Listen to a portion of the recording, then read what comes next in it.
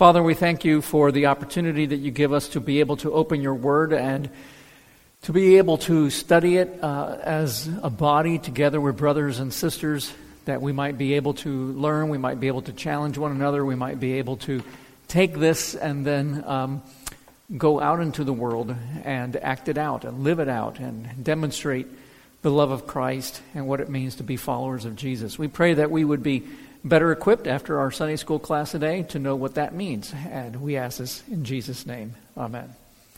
Okay, so we are continuing our look at the Westminster Shorter Catechism. I can go ahead and invite you to grab your copies, whether it's your pocket edition or using the Trinity hymnal, somewhere around page 870-ish, because we are in question 24 today. So if you want to find that, question 24. Now, by way of reminder, I'm going to read question 23 from last week because that set the stage for what we're going to do over the next few weeks. So you might remember question 23 was, what offices, plural, what offices does Christ execute as our Redeemer? In other words, He is our Redeemer. That was established in previous questions.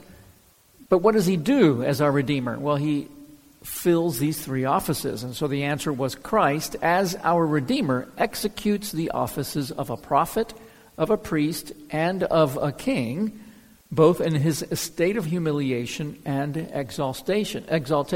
Remember, state of humiliation is here, His earthly ministry. His exaltation is after His not just after His resurrection, but after His ascension. And it tells us that even then He continues being fulfilling those offices of prophet, priest, and king. Those are not just things He did in His earthly ministry. And what we saw last week is that these three offices are part of what it means to be human. Being made in the image of God means that we are to be prophet, priest, and king. And so when you think about what Jesus' ministry was in terms of a redemption, ultimately it was His fulfilling what we did not and could not do. Then, of course, He would fulfill the offices of prophet, priest, and king, and He does so in a way that is unmatched by anyone in history and ever will be, too. So that's what we're setting the stage for over the last few weeks. What we're going to do now in questions 24 and following is we're going to take a deep dive into each one of those offices. So today we'll do the office of a prophet. So can we have somebody read question and answer 24? All right, thank you so much. Okay, so you see there very clearly that it tells us that He executes the office of a prophet in revealing to us, and here's the key, by His word and spirit. Remember, you see all those commas in the Westminster Shorter Catechism, and again, I'm just trying to train you on the use of those commas. We don't normally write that way anymore. They actually did not write that way even then. This is being used to cut, they didn't have a way of highlighting phrases. And so this is their way. If they were to write this today, they would color code it. And they'd say this phrase, this phrase, this phrase. So that each one has something to add. So He reveals to us by His word and spirit. Very key. So let me just look at some of these passages that talk about the fact that Jesus, and we already kind of touched on this when we looked at all three offices last week. But let's look at a couple of passages or three. Let's have someone look up John 1:18. One of the most significant passages in Scripture that very often gets ignored in chapter 1 of John with so many other things that are going on in chapter 1 of John. So we're going to look up John 1:18, 1 Corinthians 2:13, and finally 2 Timothy 3:15. We might read that one in context, so you might have to do a little more than just that. Okay, so let's take a look at this first part, that Jesus, as a prophet, reveals to us. Remember, we said that's what a prophet's job is to take God's word and reveal it. It's not foretelling the future, although if that's what God wants to reveal, then He'll reveal that. So who can read John 1:18, please? All right, thank you, Beth. So one of the most important passages, everybody knows John 1:1, in the beginning was the Word, and the Word was with God, and the Word was God. And it goes on to say that nothing was made apart from Christ. And then that famous, verse in verse 14 that talks about the incarnation. And the Word became flesh, and He dwelt, He tabernacled amongst us. And we get sometimes so hung up on that we don't keep reading and get to verse 18, where it tells us What was so significant about the incarnation? Because it says you can have no fruition of God. There's no connection. There's no way for us to know God unless God chooses to reveal himself. That's an important point. It's actually made elsewhere in Scripture. So it's not just in the incarnation, but even in the garden. Adam would have walked around and just, what's going on? God always must reveal himself to us so that we can have understanding. Deuteronomy 29:29 makes clear, we're not going to look that up, but makes clear that there are many, many things that we don't know, the secret things of God that it refers to. But those things which are revealed, it says, are for us to know. In other words, this gives us confidence. When you pick up your Bible and you say, well, I can't understand that, it's meant to be a mystery. No, it's not. Everything here can be understood. And that's why, we have teachers. That's why we study the Bible ourselves. In fact, we're going to talk a little bit about what that means in just a moment as we unpack this question about why you can read the Bible on your own and so on and come to an understanding. It has to do with this right here. But the point simply being is everything that's revealed is meant to be understood. So God does not reveal to us everything. We would be incapable of comprehending everything because he's infinite and we're finite. So there's just that limitation right from the very get-go, the creator-creature distinction that will never change. But what he has revealed is meant for you to grab a hold of and to be able to understand. The point is, you can't grab that information. God has to reveal it to us. And it shows just how central the prophetic office is. There's no way of actually understanding and comprehending anything about God. Even in our pre-fall state is the point. But what it tells us then in John 1:18 is that the Son, and by the way, what Beth read is, did you read the ESV perchance? It's not the ESV, but it was very close. It might be the King James, might be, no, it won't be the King James because I think that's the one that made the change. One of them, the King James, certainly the New King James, adds the only begotten. Anybody have the ESV there, just at hand? Okay, thank you. That is what I was listening for. No one has ever seen God, the only God, which, yes, you were probably reading the King James or the New King James, and changes that to the only begotten Son. And it says some early manuscripts say that. My guess is the ESV and most other modern Bibles, if anybody has the NIV or the NAS, I'm pretty sure it'll be the only God, only begotten God or something like that, not Son. I think Son is probably, some monk looked at that and said, well, he's talking about the Son, and how can God reveal God? I'll just write Son in. And, that's one of the problems with the so-called Textus Receptus, but that's a story for another day. The received text that's behind the King James and why it had to be superseded. But anyhow, it's very clearly, one way or the other, it's clearly talking about this is God who took on flesh, and he reveals God to us. And that's the point. Without Jesus as the ultimate revealer, we could not really understand God. And that's why when Jesus tells his disciples, you've seen me, you have seen the Father. It is this idea that Jesus in his very existence is the revelation of God. Not just simply what he says. When Isaiah or Jeremiah spoke under the inspiration of the Spirit, they were revealing God's words. Jesus reveals God himself. You see that? In what he said and what he did and the way he looked and his actions, his mannerisms. This is one of the reasons why Reformed people object, looking at the second commandment, we object to even having James Cavaziel play, Jesus in the Passion or something. I was just so happened I didn't do it because of this. I just was flipping through Quora or whatever, that on-site website where they ask you questions and you have to answer, and they're dumb questions many times, not always. So I'm on there always answering questions about English. I don't know why. We get a lot of people saying, how do you say this? And they're usually, people for whom English is a second language. But there's also other kind of questions that pop up on my timeline or whatever you call it. And so there was a question there about The Passion, Mel Gibson's movie. And they were talking about how James Cavaziel became Jesus. I mean, literally took on, he entered into method acting. He entered into the role so that one other actor looked at him and said, I was not looking at the eyes of James. I was looking at Jesus. The point simply being is we don't know. God has not chosen to reveal, it's one of those secret things, in that regard.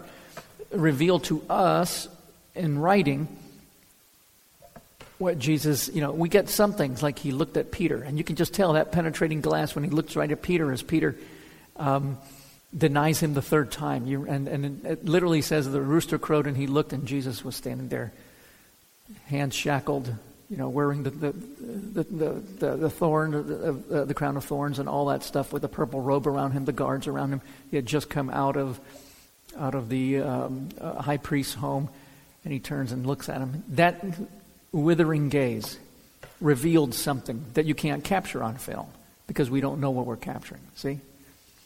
So anyway, we'll leave it there. But let's keep going.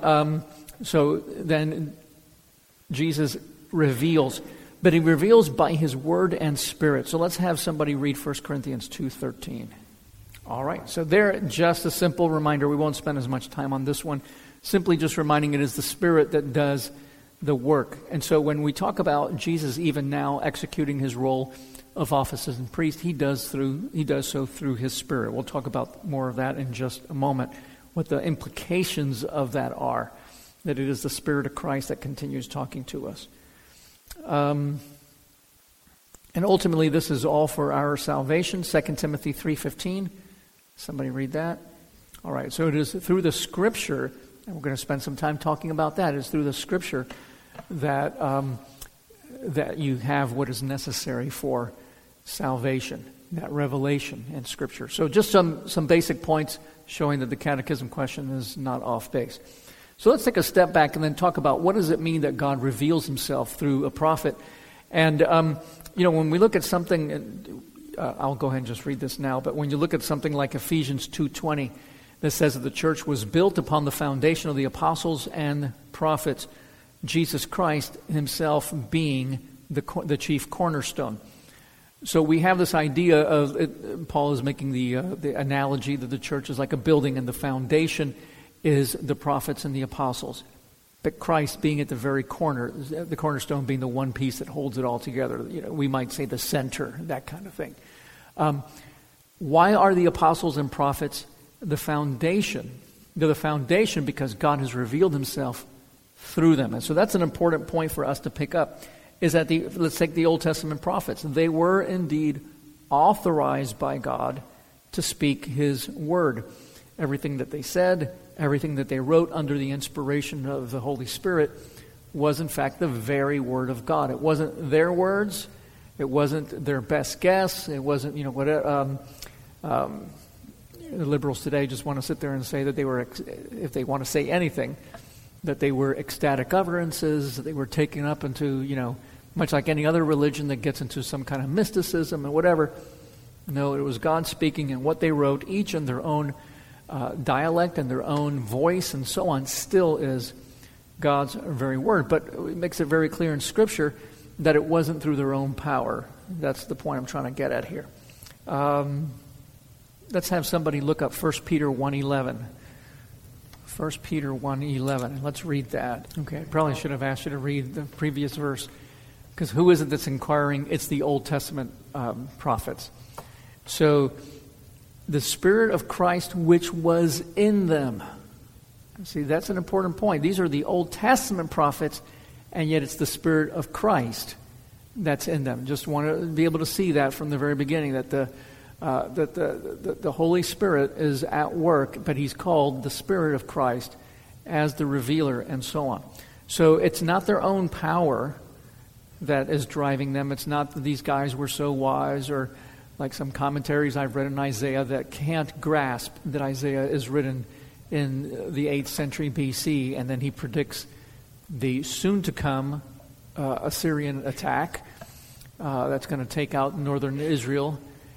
Then he predicts a much later on Babylonian attack that would take out the southern part of Israel called Judah.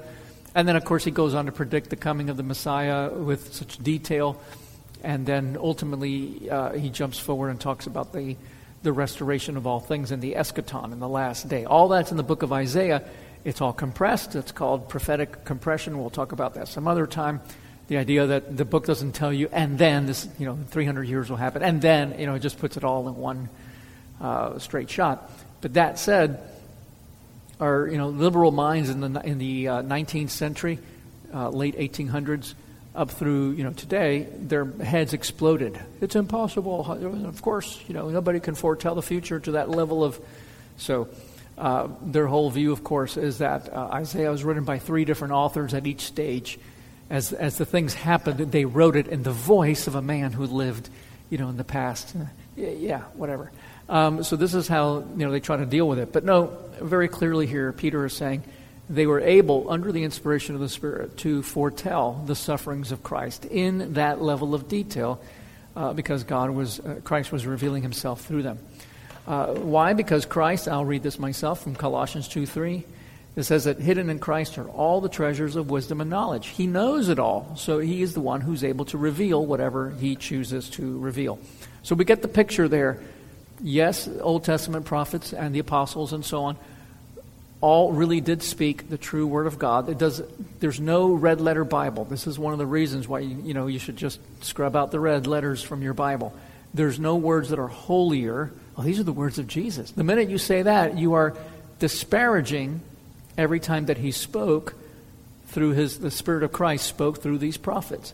Every word is the word of Christ. So if they want to put the words of Christ in red, they just might as well print the whole thing in red. Okay?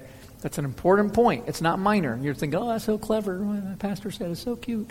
No, it's absolutely essential to understanding the role of Scripture. And that's an important thing because of where we are today. But we'll get to that in just a moment. Well, Peter calls it calls Him the Spirit of Christ in the passage which we just read here in 1 Peter 1:11.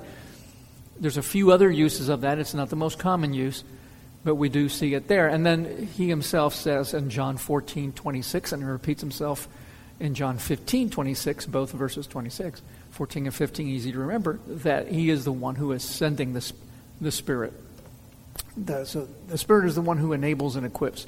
Sometime we'll have to talk about the Spirit and maybe do a mini theological study of the Spirit, because He's so misunderstood. And in just like our overreaction to Roman Catholicism with Mary, Mary, Mary, Mary, Mary, Mary, Mary. Oh, we can't ever talk about Mary now because they've ruined it for everybody. Same thing with the Holy Spirit. The Pentecostals are out there, the Spirit, and they go running around and they bump into each other and they fall on the floor and they bark like dogs and, So now we can't talk about the Spirit. No, yes, we can. So, sorry, little rant, had nothing to do with what you asked. We'll have to spend some time looking at the Spirit, and you'll find some amazing things. Like the Spirit is at work ultimately animating every human being. That's right. Even LeBron James or Madonna, when she goes twerking and all that, at 60-something years of age, you saw her doing that. Hopefully you didn't. It was in the news. I don't go looking for that stuff. I guarantee you. But there it was. I opened up the tablet and... So we'll talk about that some other time. But yes, the Spirit of Christ is the Holy Spirit. Short answer. So the point simply being, in the Old Testament, God speaks very clearly through these men. It is fully inspired. When you get to the apostles, see, the Old Testament was the testament of promise. It's looking forward. This is going to happen. The New Testament is the testament of fulfillment. It's all fulfilled. And so you might say, well, if it's all fulfilled, why do we have apostles? What is the need for them? And there is where we get to this intermediate period where there is Jesus doing His thing. And then there are these men who are writing about what He did. And so that has to be put, there's going to be this period of some, 40 to 60 years roughly, in which it's being inscripturated. They're talking about what Jesus did. So yes, the New Testament is the testament of fulfillment. But what's happening is that they are writing about the finished work of Christ. They're putting it so that we have it. Does that make sense? So there's this short period again in which there still is revelation through the apostles. But it's only until the word gets inscripturated. We can spend a lot of time there. We won't. But that's our answer to people who sit there and say the charismatic gifts continue today and so on. And we'll see why that's the case more clearly in just a moment. Yeah, something that I copied from G.I. Williamson where he says, the prophets foretold what Christ would do. The apostles recorded what Christ did do. And I think that's a good way of putting it. And once that was completed, there was no longer need for continuing revelation. So whenever you hear about people talking about, I have a word of the Spirit and all that, no, you don't. You just, like Scrooge, that's just a bit of cheese or something that's in there. Okay, some of you get that. Some of you, we'll talk later. Yes, Marla. Yeah, the idea that even the visions, not only does Christ reveal himself, but he's the one who explains and enables us to understand and to grasp that. Yeah, absolutely. So let me take a moment here to say, if you want to look at one marker, a litmus test, whatever you want to call it, that helps us to see what drives a lot of false religions, it is this point exactly here. And it's the idea that the Scripture is, where did I put my Bible? The Scripture is sufficient. If you go through our newcomers class, we talk about some of the characteristics of Scripture. One is that it's necessary, but it's also sufficient. And, if you've ever taken logic, you know that those are two conditions that you can use, right? So making a cake, flour or eggs or whatever is necessary, but it's not sufficient, right? You need other things. You can't just make a cake with eggs or just with flour. You need other things in there. But then there are some other things that you do where something is sufficient. That's all you need. And so Scripture is both necessary and sufficient. The revelation ends with Jesus. Jesus is that final revelation. And like I said, we can really pound that. That would be a whole Sunday school class or two. But the point is, you can look at all these different religions that then go on, or false, even if they're claiming to be Christian, false sects, whatever we want to call them, or problematic, and they will always have something in addition to the Scripture. Let's take the Roman Catholic Church as a perfect example. In the Roman Church, it is the Bible and, anybody know? If you've been in those churches? Tradition. Now, tradition in the Roman Church, as well as in some of the Protestant churches that have gone liberal, who have just adopted the exact same language. Tradition is not like, we have a Christmas tradition, we all light the candles. They don't mean that. They mean past teachers. And any one of us would say, well, look, past teachers have a lot to teach us. We listen, we read what Martin Luther wrote, or what John Calvin wrote, or Jonathan Edwards, right? We look at what they did as insofar as they were teaching us the Scripture. And we sit there and say, let's learn from these teachers. Just because they're dead doesn't mean that we can't learn from them. We'll talk about the role of teachers in just a moment. Because if this is all sufficient, what's the role of teachers? We'll get to that in just a moment. But in the Roman Church, and increasingly in liberal churches that do talk about tradition, the idea of tradition is not just the past, but the continuing speaking authoritatively on the same level of an inspiration of Scripture as the Bible. And that's a problem. And so we all know, of course, with the Pope, the idea that the Pope himself speaks infallibly. They have couched that a bit. It does not mean that, if he goes around and he stubs his toe and he says in Latin, some word that we can't repeat here, that is an infallible utterance. Only when he speaks, they've defined it when he speaks ex cathedra, which means when he speaks on his throne. And in other words, it's like all of a sudden he says, what I'm about to say now is official pronouncement. However they want to work that.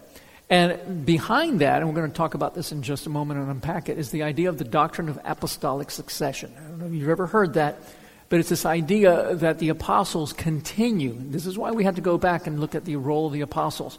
Why were they there in that New Testament period? Because they were recording what Christ had done. Once they had recorded that, there was no need for ongoing apostles.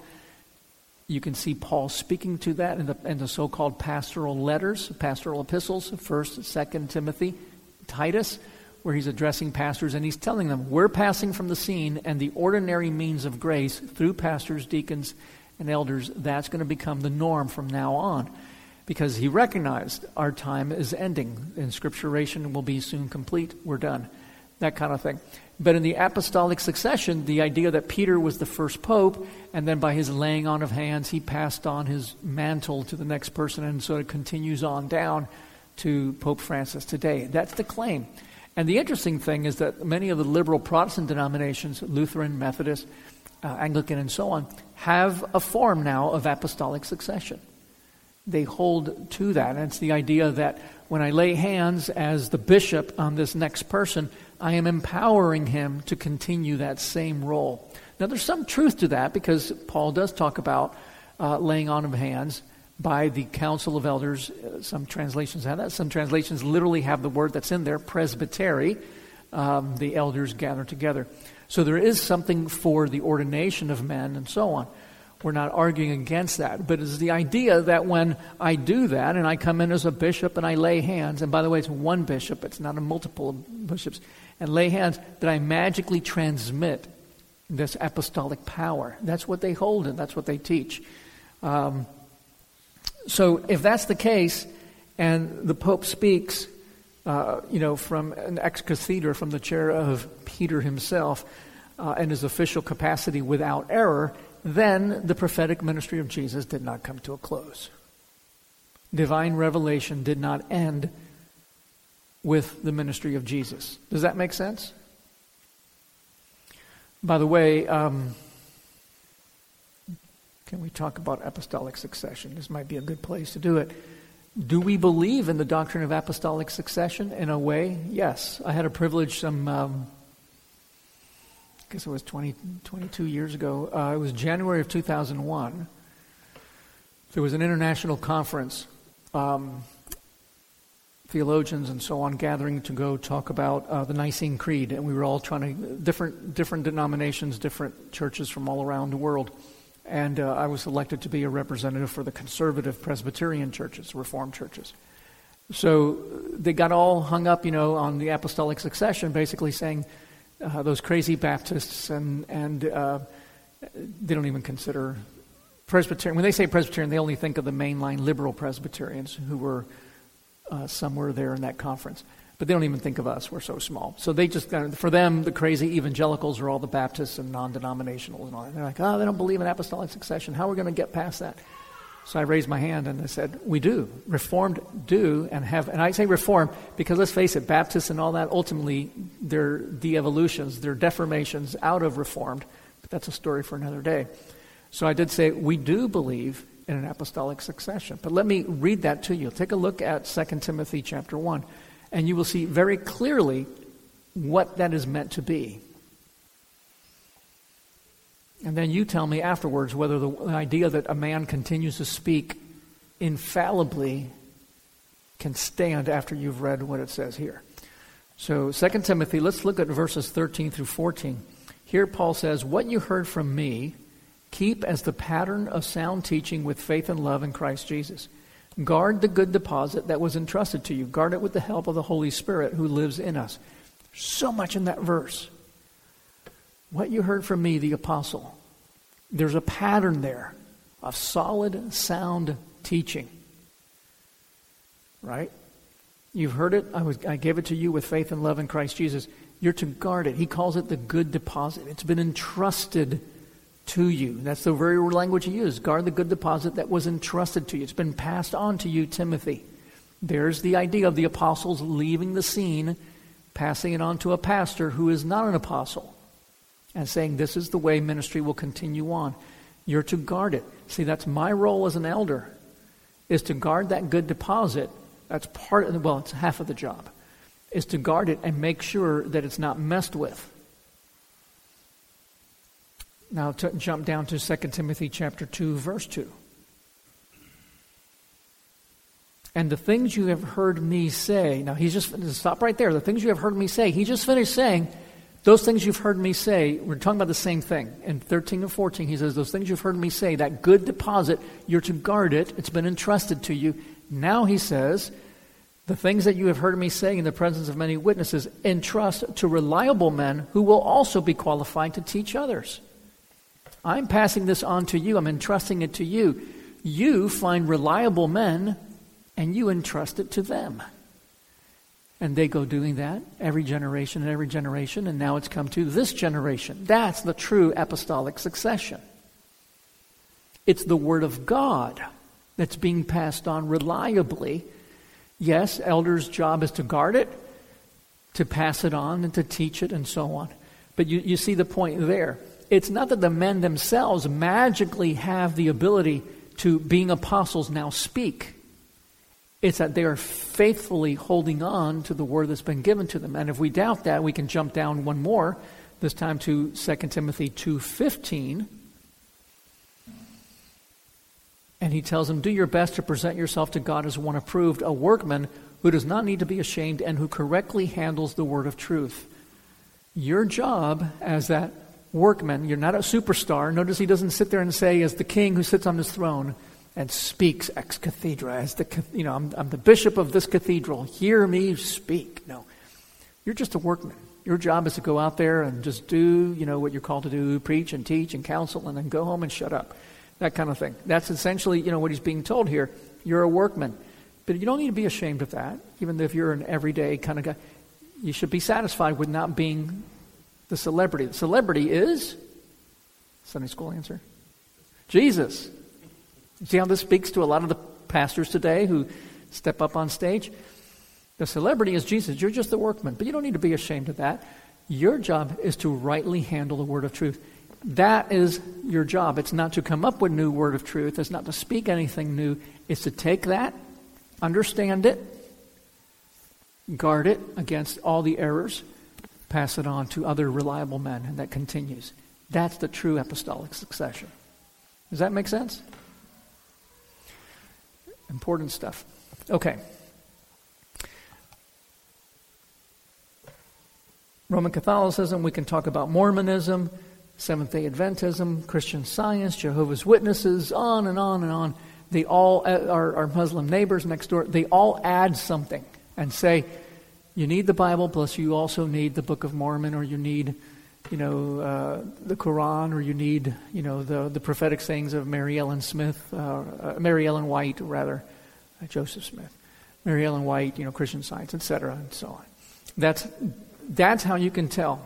If they can't sit there and say this is necessary and sufficient, then right from the get-go, you already know they're on false ground. And by the way, that then speaks to the Pentecostal movement today, which does not claim to have another book, but claims to have new revelation today.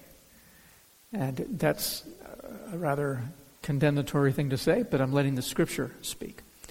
So, yeah.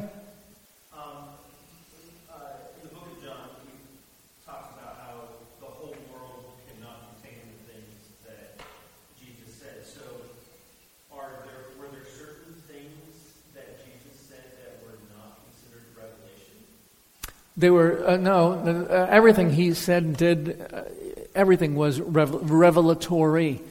But not everything was necessarily something that God thought was needed for further generations. So, for example, we know that even the Old Testament prophets said more under the inspiration of the Scripture than what we have in Scripture rated. Because some things were meant only for that moment and were not necessary, to continue on. I suspect the same thing might also be said, and it's speculation. We know Paul wrote more than what we have, and they're not the lost letters of Scripture and all that. When you hear about, Clement and the Gnostic Gospel of Jude, that's not what I'm talking about. I'm talking about legitimate stuff that Paul wrote. And some people say, well, those letters were not inspired. They might have been, but they may also have had no further utility beyond that moment. So the same thing would be, about Jesus.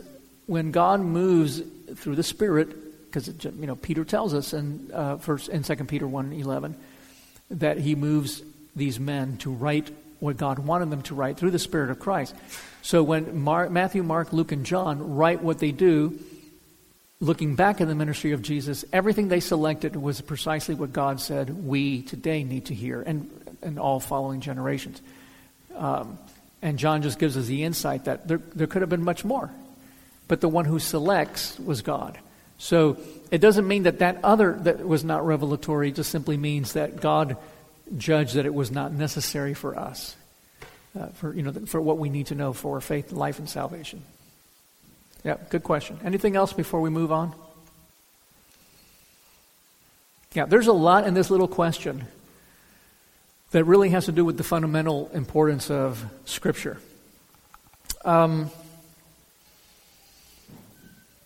Let's take a moment then and say, so what does it mean if Christ is the one who speaks and He is the final revelation, the final prophet, and everything is put in Scripture? Does that then mean that there's no place for what we're doing now, for having men who are ordained to teach? And of course the answer is no. You can take a look at Ephesians chapter 4, verse 8.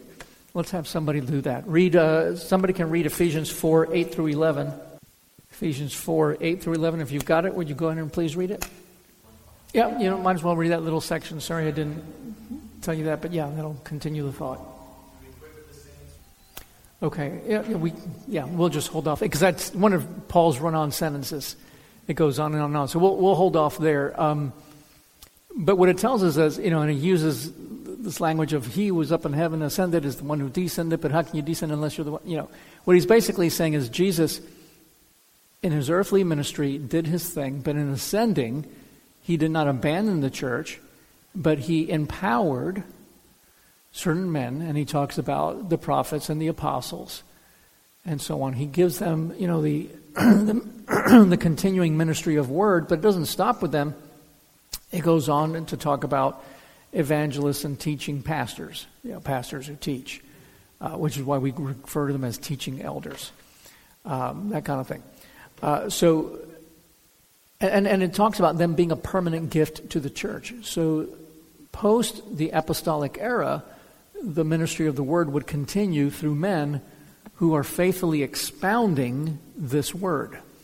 There's no new revelation that they're bringing. What they're bringing is the continuing, not the continuing, but what they continue is teaching and working out of here. So that's an important thing. We already looked at the 2 Timothy 2:15 one that says that our job is to rightly understand, rightly divide, rightly grab a hold of the word of truth.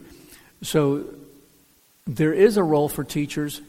There is a place for that. Jesus has given the role of teacher as a gift to the church. But the important thing is that they are pointing to the Scripture. What they teach is out of the Scripture, and that they have confidence in the Scripture. Now, that's a point that I want to just expound a little bit, because in the medieval era, you were being told that you could not understand Scripture unless you had the experts teaching, right? And that continues today in the Roman Church. That's the idea that you can't really understand the Bible unless your priest explains it to you, and so on. American Roman Catholics are better. They've been much more affected by Protestantism than and some other Western countries than, let's say, in Latin America, where it's still the average person, if they have a Bible in the home, it's like a fetish. It's not something that's actually read and studied and so on. To their credit, American Catholics and some European Catholics that even bother going to church do try to read and so on. But there's still in the whole Roman Church this idea that you in the end must submit to the teaching of the church over and against anything that you discover on your own. There's this thing called the magisterium. It's literally the group of guys that are put together, and they give you the official interpretation. That's not what we're arguing here when we look at what Paul's talking about in Ephesians chapter 4. The idea that teachers come is to assist you and to come alongside you, but in the end, the Spirit of Christ is working even in you so that you're able to pick up the Bible and to understand it and to read it. The fact that a teacher assists you doesn't take away from that. It adds to it. Do you see how that works? It doesn't replace it. That's why we spend so much time in this church trying to teach you the Scriptures so that you can become just as facile is the word I'm looking for. I'm thinking of a better word. But if you guys understand where that's coming from. That you become just as familiar and just as competent. I was trying to avoid using that word because it implies that you're incompetent otherwise. But that you become just as competent and facile in your use of Scripture as an elder. It's not, you can't understand it, listen to me speak. Do you see the distinction? Because the Spirit of Christ is still at work in you, just like He is in every believer. Again, we see that sneaking back into the Protestant church. You have on one side in the evangelical world this idea of, again, apostles and prophets coming back, and it brings that kind of silliness with it. On the liberal side, when you hear, I'll give you a perfect example of how that's happening today. Maybe not in this, like always, the errors they're always the same at the core, but the outward manifestation is different. So you might be fooled and not realize it's the same thing. When you read Genesis 1, the creation account, right? Okay, you read it, pretty much can understand what it says. You might have a lot of questions. How did this happen? And then here comes the liberal pastor, and he tells you, it doesn't really say what it says. You can't really understand. You don't understand science. You don't really understand that what's being used here is metaphorical language that you wouldn't have picked up just by reading it. But we know, because we know Hebrew in ways that you don't. And we know science in ways that you don't. How many of you have heard that about Genesis 1? They're essentially telling you the same thing the Roman Church said, which is, you're too stupid. You can not understand it without us. But the proper view is, yes, you can understand it. That you don't is because you haven't studied it sufficiently. We're here coming alongside as your teachers and as your elders to equip you so that you do understand it. Now, do we recognize that people have different levels of understanding and not everybody's going to, yes, of course. But the point is, you can all have, at the very least, a true basic grasp of what Scripture teaches. And for most of us, beyond the basics, we could take some deep dives into different areas. You are fully capable of that under the Spirit. My role is to just teach you how to do that. It's not to replace that work. Does that make sense? Very, very important how we view the role of ministry, the role of pastors, our role. It calls us to a much more active ministry. We're not just sitting back and letting the pastors do ministry. You're the ones. And in fact, as Connor, if we were teaching on that passage, Connor would have kept reading. It tells us the pastor's role is to equip you to do the work of ministry. It's an amazing passage that sometimes gets passed over. You are being equipped to do the work of ministry. Okay, let me hit a few more things and then we'll start wrapping it up. One of the things that Peter says, he says, I'm just going to read it for time. 2 Peter 1:16 through 21. The key verse is verse 19. 2 Peter 1:16 through 21. He's talking about how the apostles brought the word. He says, "For we did not follow cleverly devised myths when we made known to you the power and coming of our Lord Jesus Christ, but we were eyewitnesses of his majesty. For when he received honor and glory from God the Father," he's talking about the transfiguration on the mountain, "and the voice was borne to him by the majestic glory, 'This is my beloved Son with whom I am well pleased,' we ourselves heard this very voice borne from heaven, for we were with him on the holy mountain." And now look at this next verse, verse 19. "And we have the prophetic word more fully confirmed, to which you will do well to pay attention as to a lamp shining in a dark place until the day dawns and the morning star rises in your hearts. Knowing this, first of all, that no prophecy of Scripture comes from someone's own interpretation, for no prophecy was ever produced by the will of man, but men spoke from God as they were carried along by the Holy Spirit." There's a lot there just in that verse about the inspiration of the Spirit who carries us along. And those men wrote exactly what God intended. But the verse that I wanted you to see here this time was verse 19. Because he says that with us having this here, we have the word in a way superior to anything that happened before. And what Peter is saying is, we saw it with our own eyes. And yet you ultimately have that prophetic word confirmed, and it's a better thing because you have it in final form. If you're struggling a little bit with that, do you remember where Jesus said, again, for time, I'll just rush. But in Matthew 11:11, he's talking about John the Baptist. And he says, "Among them that are born of women, there has not risen a greater one than John the Baptist. Notwithstanding, he that is least in the kingdom of heaven is greater than he is." How can a person on this side of the coming of Scripture be greater than John the Baptist, who he says was the greatest of all the Old Testament prophets? It's because even he was still looking forward. Even John was asking, "Are you the one?" And we're sitting there and saying, at the very least, person says, "Yeah, we know that he's the one." We know something that even John the Baptist didn't know. So you should never sit there and say, oh, I wish I was there. I wish I was there and I could see and I could. What Peter is telling us, you have. You're much more privileged than all those who came before. Even John the Baptist, who was right there. Because you have it fully confirmed. The Spirit has said to you, this is true. It's necessary and it's sufficient for you. If we had time, I would unpack all sorts of things. Because one of the questions I always hear is, how do I know what the will of God is for my life? Who am I supposed to marry? What school should I go to? What are you saying here that tells me to go to UNT or it tells me to go to University of Iowa? No. But it tells you what you need to know to make those right decisions. Okay? Do I marry this guy? Do I marry this girl? Or do I marry this one? I don't know which one to marry. God, speak to me. And then we go to, a church that says, well, I'll have a word of knowledge will come to me. You're to marry George and not Fred. Okay? What does the Scripture say? That you're to marry believers. Fred's not a believer. George is a believer. Boom, there's your answer. Wait a minute, George is a believer, Fred's a believer. Now what do I do? Well, Fred and George, you can weigh other scriptural things. Fred's a Baptist. George gets infant baptism. And this is serious stuff. And we're going to sit there and argue about what we're going to do with baptizing our children? Okay, you marry the one who you're not going to argue with.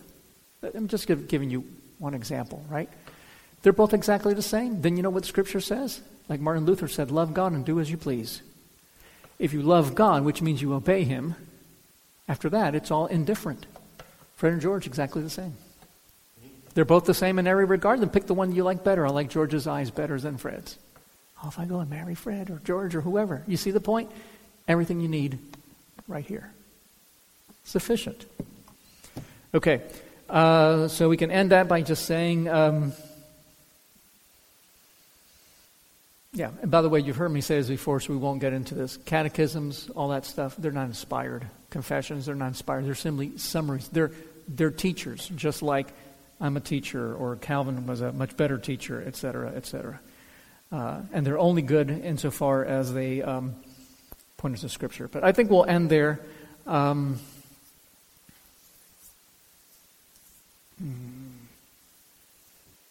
think we'll end there. You are able through the work of the Holy Spirit, because Jesus continues in His office even now as prophet. He is, through His Spirit, revealing God's Word to you through the Bible. Does He use teachers and pastors? Yes, absolutely. But in the end, it is the continuing work of Christ, even now as He's ascended into heaven. That's what we're seeing. Does that make sense? Okay. There was actually more we could have said, but we are definitely out of time. Any questions, comments, concerns? Let's pray.